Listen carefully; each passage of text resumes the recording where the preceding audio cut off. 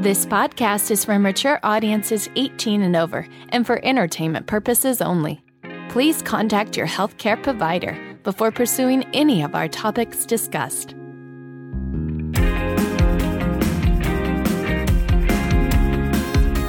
You're listening to Eat, Play, Sex with Dr. Kat, the place to get play, sex, and nutrition talk straight to your ears.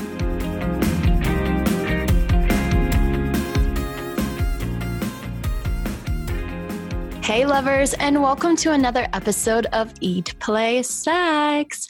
I'm your sexy sex expert, Dr. Kat. All right, Throwback Thursday moment, even though it's Wednesday when we launch this. But what was the attitude around sex in your family and in your culture? Or even how was it discussed? Or was it discussed at all? I know for me, I grew up in a small town, traditional Catholic family, and the most education that I received was about the mechanics of my pussy. Obviously, that term wasn't used, and how to stay abstinent in my Catholic tradition. And I think about that now in retrospect, and I'm like, oh my God, if they could only hear me now. And maybe they are. Maybe they're secretly listening to my episode on BDSM and orgies in their car or in their closet. And I know that I don't have an episode on orgies yet, but don't worry, it's coming. And I'm reminded, with all of this, my Catholic upbringing and going to Catholic school, and I'm reminded of this scene in Mean Girls, and maybe you all will resonate with me, where that Coach Carr character, he said, don't have sex because you will get pregnant and you will die. Don't have sex in the missionary position. Don't have sex standing up. Just don't do it. Okay? Promise? Okay. Now everyone grab a rubber. And that pretty much sums up my experience with sex education and when I was younger. Luckily, I decided to dive in a little bit deeper and not claim that as my reality around sexuality. And now, if you're a subscriber to my show, then you are probably sex positive yourself, or at least you're curious about embodying a sex positive lifestyle. And maybe you have teens, and maybe you have kids yourself with whom you want to foster that healthier, more accurate depiction of sexual health and pleasure. And I get that this may make us feel nervous. How do we talk about the birds and the bees in a way that doesn't scar our kids' future or present relationship around sexuality and their body? And especially with all the messages that are going on in our society, like what do we actually do with this? And we're getting all kinds of different contradicting messages. So don't worry, sit back, relax, drink your organic matcha tea. I've got the badass Gia Lynn on here to give us tips on how to raise our youth in a sex positive culture. Oh, thank the Lord. But lovers, before we get to Gia, you are the reason that I do the show. And I want to thank you for tuning in, for spreading the word and leaving reviews, because that really helps me to spread the word to more of us out there and help us to change this culture to be more sex positive. I absolutely love getting messages from you all telling me about the takeaways and the insights that you've been discovering, because my goal here is to get you to eat, play, and sex better. And if you haven't already, please head to eatplaysex.com where you can subscribe to the show, connect with me, and read more about how you can up-level your sex, love, and vitality. Yee! So I'm so excited. Thank you, Gia, for joining us today. Thank you so much for having me. She's so cute. I turned on I'm going to tell him the story. I turned on the camera and she's got these two paper lanterns, these white paper lanterns behind her head.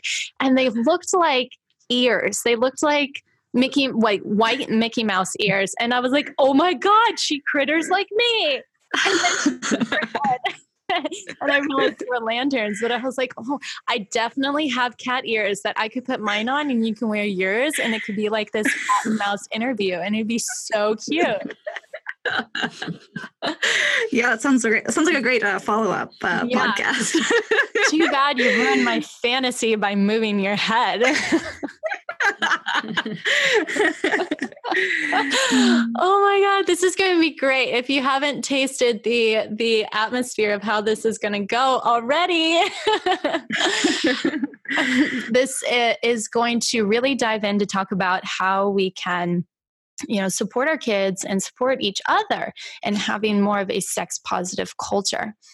And Gia Lynn is this epic writer, educator, and personal coach. She actually just wrote this book that just launched recently. It's called On Blossoming, and it's about frank and practical advice on our bodies, about sexual health, sensuality, pleasure, orgasm, all the things that you probably didn't learn in grade school, right? Exactly. But wanted to know, most likely. Yeah, we wanted to know. And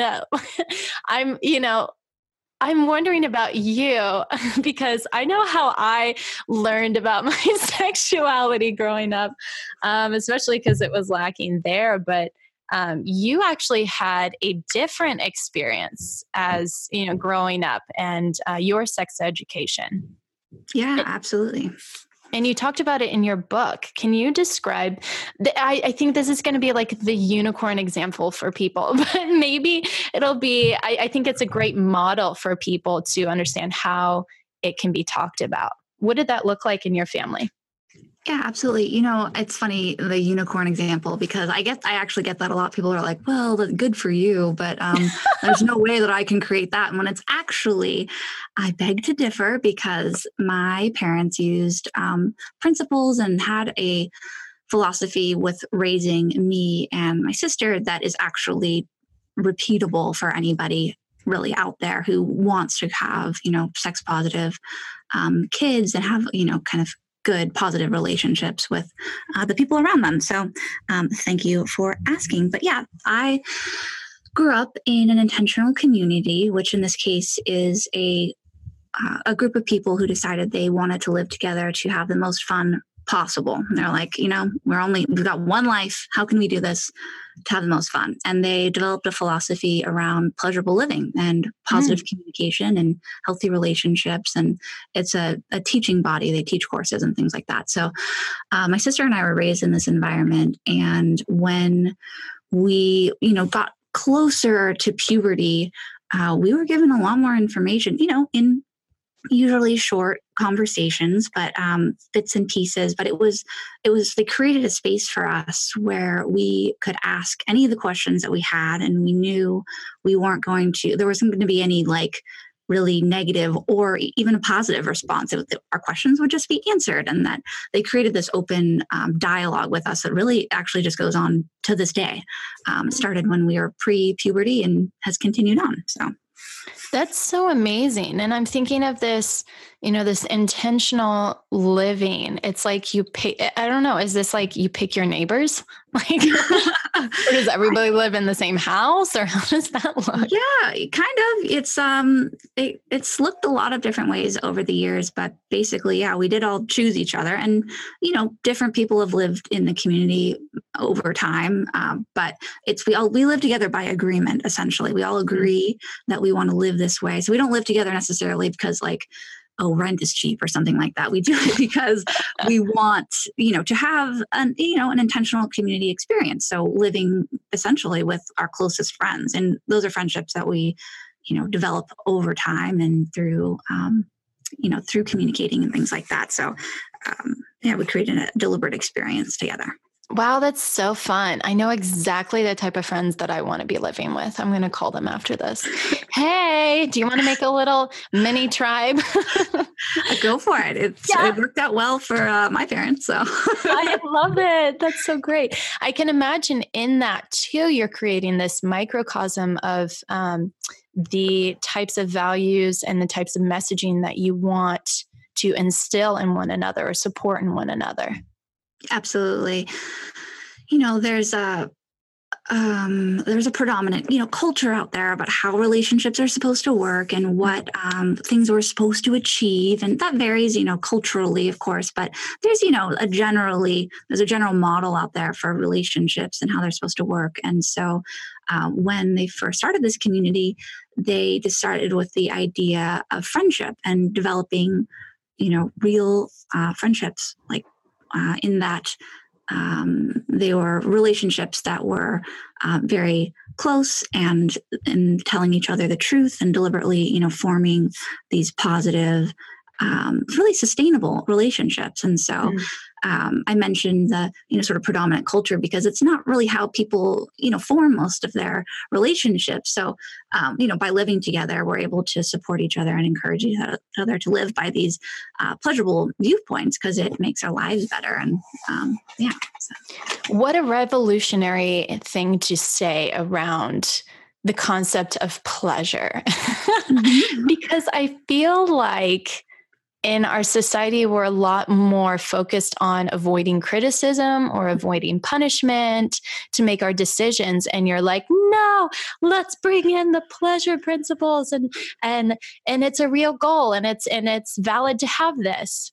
Absolutely. And fun. I think you even said that in your book. I highlighted it and then starred next to it, where your dad told you that as a kid that fun was an honorable goal. Yes, absolutely. I think you're right on when you're talking about the emphasis on sort of avoiding bad or avoiding criticism. I think that, one of the ways that I talk about that in the book is that we typically live in what I've described as a production-oriented society, where it's on what you can produce. So you get the job, get the money, you get the career, you get the family, you get the, the house and the dog and all these things, which is good. Those are all great. I mean, I love houses and I love dogs and things, it's great. And, there's what we and I believe is that there's a lot more to life than just getting those really like physical things or really even just having your attention on producing those things. That really the opposite of that is this idea of, a pleasurable life where you're incorporating the philosophy of pleasure, which, when I say the word pleasure, people often think like I'm just using a euphemism for sex, when I'm actually not. Like I do mean pleasure in the truest sense of the word, where it's more about taking in your senses, taking in the sensory information that's available to you, living in present time, taking the time to communicate with the people that are important to you in your life, and so that you can build positive relationships. It's an inclusive term that is really like kind of those things that, even as I say them, it's probably sound a little frivolous, like, taking in your senses or something like that. But really it's a outlook on life that I've found, leads to true, happiness, a sustainable form of happiness and leading a happy life. So oh my God. So I totally ascribe to this mentality as well. And on Instagram, sometimes I'll post in my stories and I'll put today's pleasure brought to you by, and I'm like licking my ice cream, or I'm like smelling my coffee or something, and it's, I'm totally with you. It's as if it makes each of these moments and even the mundane things richer. Absolutely. Those are excellent examples. And I talk about, you talked about ice cream and coffee, but I talk about tea all the time. It's like, we're all going to drink like whatever caffeinated beverage or hot water, whatever your thing is that you do in the morning. Hot water. Oh my God. There's people who have caffeine sensitivity. So, try to be open about this, but you're going to drink hot water this morning. You're going to do your thing though. We have our routines, and I'm like, well, why not? It doesn't actually take any more time to put your attention on what you're creating and enjoy it. It takes no more time, but we get so caught up in our, our production values that it's like, okay, I just need to drink this and then I go to work, or I get on my computer or whatever it is. And it's like, actually it is like, just as you said, it's these often small moments that when you do take that deliberate time or moment, it adds up, has a cumulative effect on your daily life and then on your whole life. Yeah. Yeah. You know what? I bet my mornings have more pleasure in them than your mornings do. Is that right? Is that what we're talking about? It's going to vary person by person.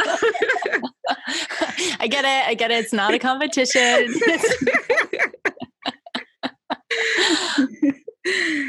So I'd be curious about, so as you're describing, shifting into more of this pleasure mentality around talking about sex, how do you currently see these trends of sex education for our youth and teens? Because I can imagine it's changed since when we were younger. Yeah, it absolutely has. It is changing. And it really, it depends place by place. There's obviously places in, our country where just having sex ed, besides, abstinence only education is not happening. There's none of that. So it really depends. But I would say that overall, and especially online, more and more educators are coming out and acknowledging the importance of talking about pleasure. And I think a lot of that's come out of what's being discussed with the Me Too movement and the various conversations that have really gotten started, where it's like, people are obviously approaching sex with not with pleasure in mind, to say, to put it simply, and I'm really grateful that people are now in a place where they can talk about the negative experience that have happened, because now it's out there and it's in people's faces, and it's like, what, we need change. And so coming out of that, I've seen so many more people who are saying, what, we have to talk about this with kids. Yes, it is awkward. But it's only awkward because we make it awkward. I mean, the recipient of the information may feel there's stuff about it, but as educators or as parents or guardians or friends, the more we come at this information from knowing that this is right and this is part of being human, then we can have these really important conversations, because really that's what it's going to take. The school systems and the sort of public institutions, they're not moving as quickly as the culture is moving and as quickly as we are on social media and these various platforms. So, it's really important. And I'm seeing these conversations starting to change, shifting towards pleasure. Yeah. Oh, I love that. I love hearing that. So we're empowering our parents to be able to, be the main influencers of their kids' understanding of around sexuality. And so to start with, as you're saying, change the mindset that we have around sex. It's not something to shy away from or to be awkward about, but to own it as a natural part of who we are. Absolutely. And that influences how we talk about it, how we can bring it up. Yeah, and I think, a lot of parents, a lot of the people, the generation that's raising teens right now, they, from the research I've done, they really didn't receive sex education. That generation is from the various conversations I've had, they found out about their periods mainly by having them. Or if they did have some sort of sex education, it would probably be, okay, you're going to have a period, or like, here's a condom, and not really a conversation around it, or, any support from any kind of, community. And certainly didn't have any, online resources. So I appreciate the fact that these conversations are challenging, because they don't have necessarily a model that they're coming from where they're like, well, my parents talked to me about this. So, I acknowledge the fact that this is not easy, but to whoever's listening, way to go for doing the research. Thanks for finding us. Yeah. So how would you suggest people introduce the conversations to their kids, or even what age to start this conversation at? That's a great question. And I have a couple of things to say about that. One of which is that it's important to know that there's no one size fits all for sex education. And I feel like a lot of times people will ask me for a script. They're like, okay, what do I say? And what should I, they're like, okay, you don't want to give me a script, but tell me what I really should include, and they're still really intent on this, which I can appreciate, because it's like, that is that would be handy. But everybody has their own cultural values or their own situation. Maybe the kid, their child or person they're raising, maybe they're in public school, maybe they're not, maybe they're getting some school support. So it's difficult. So the thing that I always emphasize is thinking about, okay, not just, okay, what do kids need to know, but what is the position and circumstances of your child?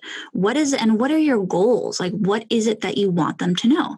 Do you want them to know about the mechanics of their body? Do you want them to know about pleasure? Do you want them to know about how sex works? Like, what is it that you want to achieve? Because really, the other part of this is it's an ongoing conversation, and people talk about like, having the conversation with their kid. I'm like, oh my goodness, you mean the hundreds of conversations? Because this is something that's really, it's an ongoing thing. And as far as, what age, I would say, of course, I would encourage these conversations to start young. And which is not to say that anyone who's listening to a teen who hasn't had these conversations, it's not too late. They can start anytime, really. But I think people who have young children, starting these conversations, and obviously you're going to temper it by age, but there are things that you can model to your child about pleasure that start even before a conversation. One of the things that I talk about in the book is that we as humans, we learn through observing one another. And if you are a person who values pleasure and has good communication and has healthy relationships and things like that, or if these are things that that you value for yourself, your child is going to learn from that. And that's one really great starting place. So, and then the other thing is with young kids, giving them the vocabulary to talk about their body. That's a really important thing. One of the things that Peggy Orenstein points out in her book, Girls and Sex, which I really loved, was that she's like, we don't give girls all the names for their body parts. It's like if we do talk to them about their general area, we'll talk about, it's like a purse or, like all these like kind of cutesy names, but boys get penises, or at least they get pee-pees, but it's, we don't, or even more, squeamish. And it's like, well, if you, in this one very specific topic, if you show your kid that this is something to be squeamish about and something to be embarrassed or ashamed about, that they're going to take that on for themselves and feel like, oh, this is a private place that I can't talk about. Well, yes, it is, a private area in that, we wear clothing and things like that, but it certainly should be an area that you are able to talk about. So giving it the name, vulva for the external area is really important, because then you're empowering that person to feel like this is an area they can talk about, whether that's in a medical situation or later on in their life when they're in an intimate situation. I love that. It's like giving it a name creates a relationship with your genitals. Exactly. You make it something that is mentionable and communicable. So it's really important. That's a question I always ask my clients. So when I see, men and women, when they first come in, I ask them, what do you refer to your genitals as? And so many of them have told me, I actually never thought about it, and then asking them about how did they talk about it with their parents? And a lot of times their answer, 9 out of 10 is like down there. Exactly. That's a large area. I know. Down there from where? Like, it's like, it makes me think of like Australia or something. Down there. Down under. Down under. Yes. And then another common experience that I will hear from people, and this can be, I guess all of these experiences being young influences how we see sex and how we interact with sex. But another one that really stands out for me is I'll get parents who ask me, well, what do I do when my kids like masturbating in the living room or touching themselves? And I know from stories of friends and from clients of these memories of being caught by their parents or their grandparents and been told, don't do that. That's dirty. Stop it. Don't touch yourself. All this stuff. And that can cause so much contraction in our youth, in our little human. And, but what do parents they don't know what to say, Absolutely. How to address that? Yeah, that's a really good question. And I actually recently got asked that. Somebody in my sort of extended community, she has this body of information and she's a sex positive person, but she expressed to me this exact same situation. She's like, she has a daughter who, she loves touching herself. Yeah, and me too. Yeah. And I was like, go you. But, I get it. Yeah. But she felt the mom, she felt a lot of fear around, what do I wanting to protect her daughter. And so I thought, wow, I was really glad that she brought it up. And so, I think that referring to what I said earlier about modeling pleasure for your little or the person that you're guiding is, because I think a lot of those stories that you referenced, the person, the parent brought their own, negative messaging about masturbating to that person. And then they sort of created that sort of a narrative for that person that masturbation is wrong. So I think if you're approaching that situation with a different mindset that, masturbation is good, you're going to have a different way of communicating with a child. And so I think that's the first step is, knowing for yourself that masturbation is good. It's healthy. It's a great part of being human. It's something to take advantage of. And then you can go into being like, okay, but the living room is not the best place to do that. So then you can approach the person from a calm, approving standpoint. That's one thing that's a really useful tool that I talk about in my book is that you can approve, decide what's happening in front of you is good, really regardless of what it is. And then communicating from that place, they'll have the words, hey, it's, so glad you're doing that. Why don't you come into your bedroom? Because that is the best place to do that, or whatever. Again, I don't like doing scripts, but you'll find the words when you're coming from these really positive mental standpoints for yourself. Yeah. So what I hear you say is this: it's a very permission but directive. So accepting and allowing our child in their natural human experiences while also directing them into a place that may be more,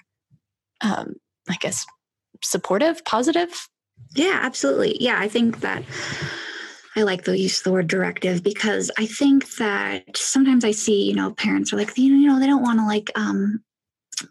harm their child, so they want to be very positive, but you do have to direct them. You're a parent, so it's your job to make sure they are safe and because you're really, what I found is you're molding a person and you're molding their values. And so kids don't know that, that masturbating in the living room or wherever is not a great thing because it's not safe. The postman may come in, who knows, it's not a private area. So kids don't know that. They don't have any value on that. So, right. You want to sort of guide them and direct them and, but being particularly aware around the messaging you give them around their own sensuality, because you got to know they are going to learn all the negative messaging that they need as soon as they're,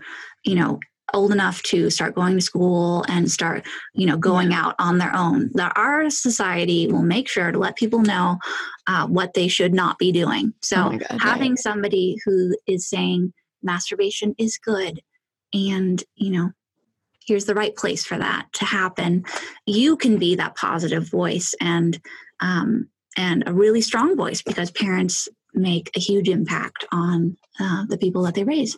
Yeah. Wow.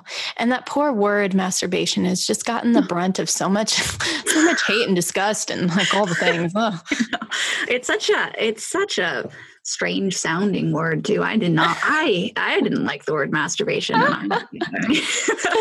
Yeah, I tend to use the word self-pleasure more. Yes, I like that. I like that word a lot. Yeah, clearly pleasure is in like every other word of your sentence. Yep, it's a good one. I also heard you say in that last part about sensuality. And in your book, you talk about the difference between sensuality and sexuality. Can you expand upon that here? Yes. So from my view, and this ties back into what I was talking about earlier about a production-oriented society versus a pleasure-oriented society or viewpoint. And so sexuality is a term that I use to have to do with reproduction. And that's a lot of the way we talk about sex is usually about that, whether or not the people involved are actually reproducing at all. It doesn't really, it's more about the sort of results or goal driven sexuality. So it's like, okay, about like, there's a lot of emphasis, for example, on climax. Like that's one of the things that needs to be produced from a sexual act. So, in most cases. But sensuality is more in that pleasure model where you're taking in all of the sensory information that's available to you in any given experience. And so when you're approaching sex from a sensuality perspective, you're taking in the entire experience. And in the example of climax might be a part of that. It might not, but it's like one peak or one taste or flavor in the entire experience. And when you approach your sex life from that vantage point, then you're already having a good time. You're already winning. And the other person doesn't have to produce anything actually from that standpoint. And if you've got two people who are approaching sex act from that vantage point, then you're really going to have a good time because you've already got people who are starting from a place of fun as opposed to needing something to be given to them or needing a particular outcome. So I talk about the sensuality in the book as really sort of a platform for how I talk about all of the topics in the book, whether that's communication or orgasm or any of the number of topics. Yeah. And I think, by the way that you describe it, we're also reducing, some of these issues that we have around difficulties with maintaining erections, or maybe we have trouble with orgasms, but it suggests, hey, sex can be way more than just this image of penetrative, orgasmic sex that we often get perpetuated in our social image. Exactly. Absolutely. I mean, yes, I think there is so much emphasis on what you just said, penetrative sex, and, create at least one orgasm, hopefully one for each person who's involved. And, and I think that it is much more inclusive than that. And that it doesn't need to be so focused on one thing. And I think that, one thing that people forget is that, man, as humans, we are gifted with these amazing sensory receptors, whether that's in our fingertips or our eyes or our tongue. And even saying those things, there's particular sex acts that probably jump up. But I'm talking about touching your own arm and just, feeling what your arm hair feels like, or, touching your partner's shoulder. It really, it starts with the simplest steps where you can experience an immense amount of pleasure from these really seemingly simple things that I just mentioned. And so, and then you can build from there as opposed to waiting for, a particular moment. And that's when you experience your pleasure. That's such I love the image that you just created for us. Because as me, who I sit a lot of times in front of my computer, or I'm at workshops and stuff like that, and I noticed that since I had started practicing paying more attention to pleasure as a lifestyle, I will unconsciously be touching myself, like petting my legs or stroking my arms, or I do this thing where like my hand goes to my sternum and I'm just like petting it, just like feeling it, and not even I'm like conscious. I'm unconsciously conscious of it, or consciously conscious, but I've noticed that even relaxing into the body more. Absolutely. As a result of that. Yeah, definitely sounds like you're conscious of it. And I think that's a really good point, because I think that we are really conditioned to turn off and ignore certain parts of our body. It's like, it's exactly what you're at work, but really, when you think about it, it's amazing how much of that is available to us, and doing something like, sitting at your computer. I mean, wow, what do your fingertips feel like against those keys? How often do we pay attention to something like that? And so we can really get pleasure from really many, many areas of our lives. And then, as I said, it's a building. You turn on your body and you build these good experiences. Yeah. Oof.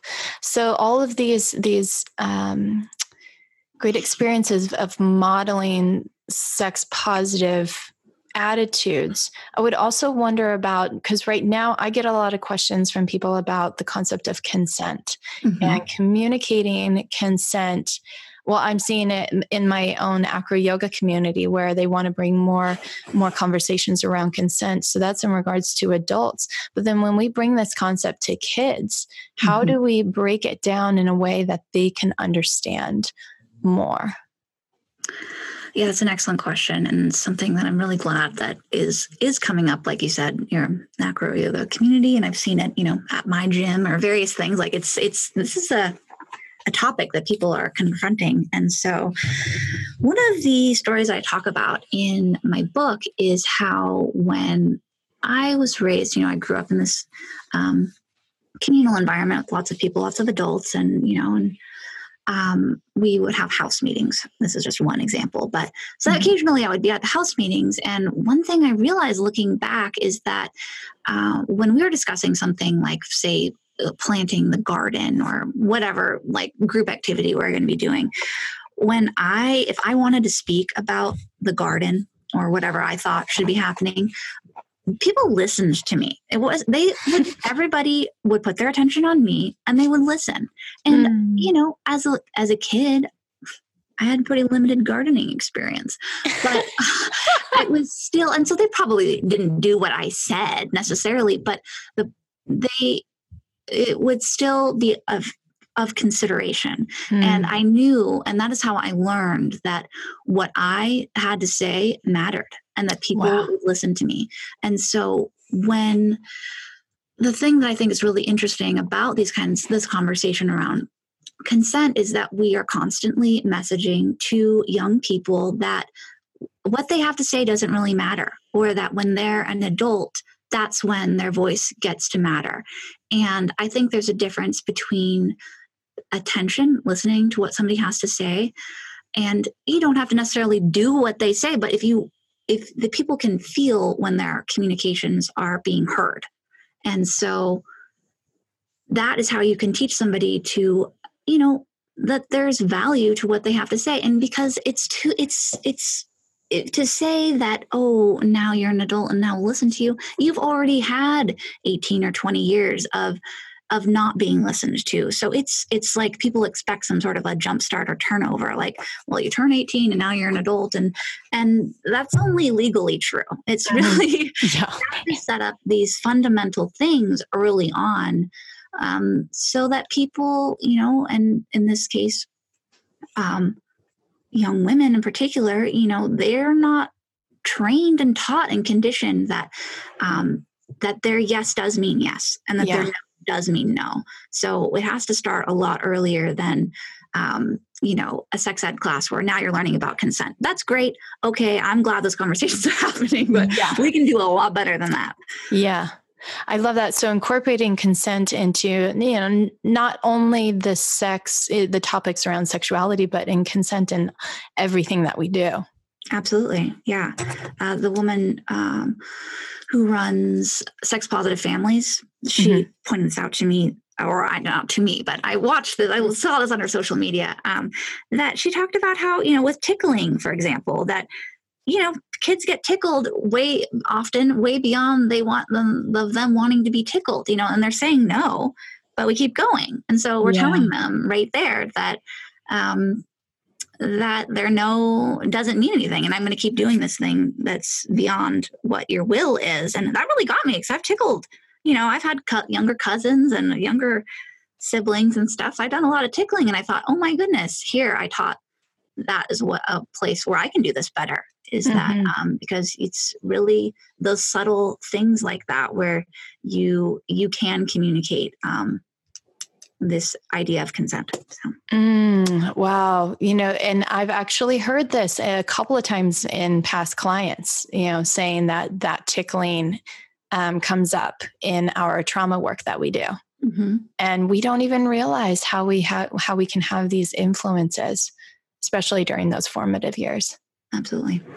Wow. And you had mentioned there, Sex Positive Families. Is that a resource for people to look up, or what is that? Yes, it's a great resource. It is on Instagram and Facebook. I believe it's a website. She's got a free ebook. It's a great resource. Absolutely. Oh, I love that. I was going to say the one that I typically send parents to is Scarlet Teen. Oh, yeah, absolutely. I'm a huge fan of Heather Klan. Yeah, and actually, you can find my work on Sex Positive Families in the coming months, because we'll be working together. Oh, this is so exciting. Yay. Yeah. So you can check out her book. You can check out her writings on Sex Positive Families. I'm loving seeing more and more resources come out. Do you have any other resources that parents can look up?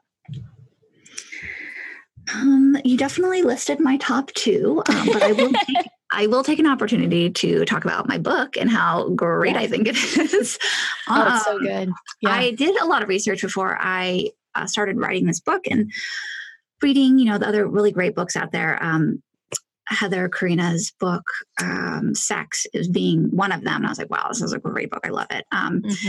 But one of the things that I found is that sex ed books that are available, mostly they are, it's an authority that's speaking. And it's sort of, there's this removed voice where it's like, you should do this, or this is what, maybe this is, here's how to do things, and here's the information. And I thought that was so interesting, because here we are talking about something so personal where, the best sex ed conversations that I ever had were conversations where it was like that one-on-one feeling. And I think one example is Our Bodies, Ourselves, where, there's the essay collection. So that was an exception where I thought, oh, okay, this is relatable. But I thought, well, I wanted to create a sex ed work that was personal.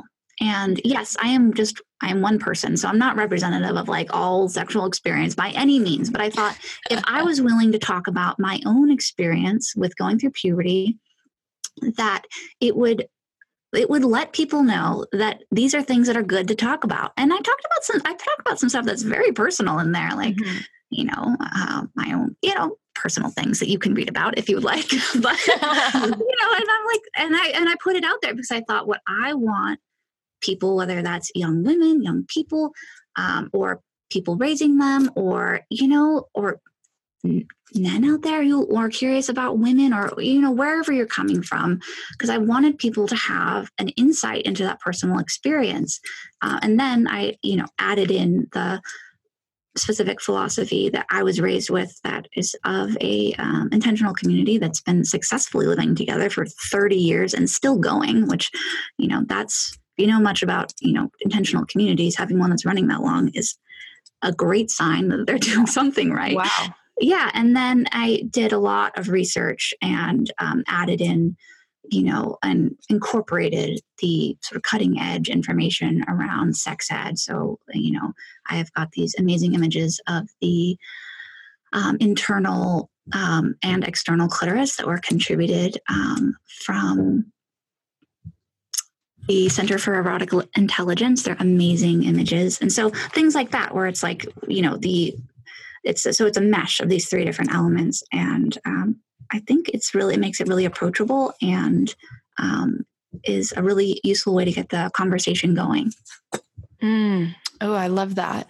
And, as you were talking about modeling before, and you were talking about some of the personal stories that you share in here, I felt that as well, like seeing these images of what it could look like to have these types of conversations or live in a sex positive environment, and can really give people a framework from which they can look to. Because kind of like what we were saying earlier, if we didn't grow up in this way of communicating about sex, then how are we don't know what we don't know, and so you give people this very concrete idea of how they can do that. Absolutely. That was absolutely my intention, because, as I mentioned earlier, it's like people sometimes think like, oh, I could never, replicate this because I don't live in a community and I don't live out, in the countryside or whatever. But it's like, actually, I feel like if a person took one idea that I talk about in that book, one idea, that is going to make a positive impact on your life and the people around you. I think people don't often think about that when you take on these pleasurable viewpoints, you don't just by doing so, you are making the lives of people around you better, because you are adding this like little positive little oomph, and it's something intangible, I think, a lot of the times. But you are, it has a ripple out effect when you take these ideas on for yourself. And amid a society right now where a lot of our conversations, you brought this up earlier, are revolved around the Me Too movement. And I think it's creating not only a buzz and a curiosity, but also a lot of confusion of what do we do with that information? What do we do with what we're being told here? So from the perspective of teaching around pleasure and using that framework, how can we turn this into concrete actions to create positive change? Yeah, that's a great question. And I think it's a lot of the things that, we've already discussed here, but I think that what I have taken away from, the stories that I've read and been learning about is that people are not approaching sex with pleasure as the goal. People are approaching it for all kinds of different reasons. But if they were approaching it with pleasure as the goal, pleasure for themselves and for their partner, we'd be having it would be a totally different conversation that we'd be having. I don't know what that would look like. It would look like the opposite, and I feel like, but I think that, one thing that is one example of this is that, people sometimes tell me like, oh, if I talk about pleasure with my kid, then they're going to learn all this stuff. And it's like, what? The odds are, if a young person in your life has a smartphone, or if they have access to a computer, they already know about sex and they know about it from pornography. And most of the porn out there is not about pleasure. It's about maybe representing something that some people think is pleasurable. Maybe a facet of that might be pleasurable, but people are learning about sex in this way that like they think they have to replicate this thing that's pretty aggressive, can often be quite violent, and they're getting a lot of negative ideas about what sex is supposed to look like. They have these ideas of like, and this is like, these are young people are going into their early sexual encounters thinking they have to replicate what they see in porn. And it's like, if we can teach people these ideas and expose them to these ideas about pleasure, that here we have these bodies and they're capable of so much, and that is good, and this is for you to explore, and then it can start with you, just you alone, with that masturbation thing we were talking about, but also other things like brushing your hair and taking a shower and like all of these fundamental ideas around pleasure. And then, you know, when they're ready to incorporate another person into their experience, then they will do so from a place of communication and consent and pleasure in mind. So it's really about reworking the narrative we have around sex ed, because right now we're sort of telling people like, okay, you know, like in the movie you referenced, okay, don't have sex, but here's a condom, you know, so, okay, what is that messaging? You know, first of all, it's talk about, you know, heteronormative. It's like, here's, this is just, you know, for your penetrative sex and, do what you will. We're not really giving people a lot of options, you know, we're not really exposing them to more than, you know, what you see in movies or, you know, online. So. Yeah. And it's interesting as you were, you know, again, encouraging people to describe and define what pleasure means, because I'll get from people, because I talk about, I make my decisions based out of pleasure, you know, or like what feels good for me. And I get a lot of people who are like, isn't that selfish? And I'm like, no, because I even frame that, you know, when I ask people what they want, instead of asking them what they want, I ask what feels good for you, to get them to shift into more of a feeling body and their body intelligence versus just, I don't know, what do you want can seem like almost like short circuiting. Sometimes it's like, I don't know, I want it all. Yeah. Exactly. And it puts people back in that results driven mindset where they're like, oh, I think that's something that I have to achieve or something like that. And, you know, and I think, so exactly encouraging people to start feeling their bodies and basing decisions off of that. Like, does this feel good? Like, this person's making me this offer. Like, does that feel like it's going to be good or fun or anything like that? And, you know, I think too, the point that you made about how like people are like, oh, isn't that selfish?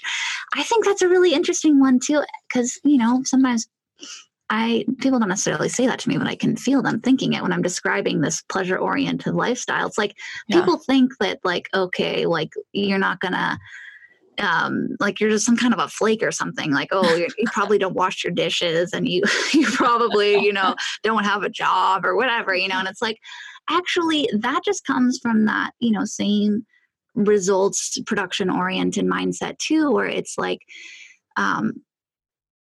because from my perspective, when you are doing the next pleasurable thing, or you have your mind on that, that includes taking care of other people, because that is pleasurable. That includes, you know, you doing your work or, you know, whatever, that doing the dishes and all those things, because you're creating a pleasurable lifestyle. It's indicative of the approach you're taking to these things. Not that it is sort of sacrifices anything, or that you're not going to, you know, uphold the usual standards that we have. You know, it's like you're still going to do all those things. You're just going to have a lot more fun doing it. Yeah, right. Who would have thought? What a concept. Yeah, exactly. Let's play more. Exactly. And I would also say that, you know, there's this difference of, because when we talk about the Me Too movement, we're also talking about a lot of power differentials there, and these underlying intentions of sex being more for power, or of course other types of intentions, but you're giving another option for intention around sex. Absolutely. Yeah, I think that's a great point, that it's the power dynamic at play. And so, yeah, I mean, I really can't say this enough. If people were approaching this area of their lives from pleasure, so much of this it wouldn't be an issue if people were thinking like, does this feel good? Is this going to be pleasurable for me? Yeah. And do I have pleasure of the other person in mind? Is that a goal? Is that something that I want? The answer is no, you probably should not do that. So, you know, but we're not training people to ask these kinds of questions or have these kinds of internal dialogues. You know, they're just thinking like, yeah, if I have sex, then that means I'm whatever, fill in the blank. I'm better, or I'm cooler, or whatever it is. And it's like, it's not about that. That's not why we have these sensing, amazing bodies. Yeah. Yeah. For status. Yeah. Yeah. That's amazing to think about. And yet, these types of narratives have formulated how we see sex, and the scripts that we form around what it means to be a sexual person even. And I'm reminded of, oh God, all the things that me and my friends would talk about, or I'd hear from my friends, like these sex myths, and you're like, oh, you can't get pregnant if you have sex in the hot tub, or, like stuff like that. Or if you walk backwards and spin around like 6 times underneath the full moon, then you won't get pregnant. And it's like stuff like that. And it's really hurt us, whether we believe it at the time or not, or even some of these have an imprint in us moving forward. Or you can't get pregnant if you have anal sex, or anal sex isn't actually sex. Right. Exactly. Yeah, that was an interesting one. Did you have myths that you can think of when you were growing up? Oh boy. Did I have myths? I don't know if I had myths. I had things that I was intensely curious about. Like I was like, oral sex was one of those things where I was like, what? Like, really? People like, especially like oral sex on a penis. I was like, oh my God, people do that. Like, but the thing that was interesting, or looking back, it was interesting, is that that was one of those topics I was so worked up about that I didn't really want to talk about it either. But then eventually I actually did have an opportunity or I created an opportunity where I could talk about it. I think it started with my sister. She's a little older than me. And then, I got a little more comfortable. So I reached out, but it was just sort of like, I think, what you're talking about, these myths that we carry, it's like, gosh, it as far as I'm concerned, it all comes out of how, taboo our sexuality is. So then those kinds of things can sort of, those things can sort of prosper, because they grow in those dark, moist environments, where those areas we don't talk about and shed light on is like, that's how we have people walking around thinking, yeah, anal sex isn't sex. It's like, well, then, so, we're not encouraged to question these things. Well, how are you defining sex? Yeah, so. Really. Yeah. And expanding, by looking at the definitions that we hold consciously or unconsciously, we can really expand our pleasure and sexual potential. Absolutely. Yeah. Just that simple question, like, what do you consider sex to be? That, when I first started thinking about that, when I was in the process of writing this book, I thought, wow, that is a really rich topic. And I think you can really get at a lot of those, myths or assumptions that, you've made for yourself. It's just one of many. Yeah. Oof. Wow. This whole conversation is incredibly rich with starting points for people to get inspired and have these types of conversations, not only with their kids, but also with each other. I would highly recommend everybody to share this with their friends who have kids, because this, as we're talking, this is our passion. This is our goal, to help change that culture, especially for the younger generation. I wonder, is there anything, as we're wrapping up, is there anything that you would want to leave our listeners with? Yes, I would say, as you're talking about, parent or people sharing this with people who are, raising kids. And one of the things that I think about the most because I get a lot of parents who reach out to me who are like, oh, what do I do? One of the things that I feel is a lot of fear and anxiety around, and the underlying thing is, I think people are afraid that their kid is going to kind of replicate the experience they had growing up. Like if they experience their teen years as really tumultuous, or maybe they had a lot of sexual encounters, or maybe they had no sexual encounters, or whatever, these stories that we have about ourselves and our experiences. But I feel people sort of like kind of layering that on their kid, because they're like, oh, it's going to be a crazy time. Like, we have all these ways that we talk about teens, like, oh, tumultuous teens, or whatever you say about this, but I think the thing that I really want to encourage parents is that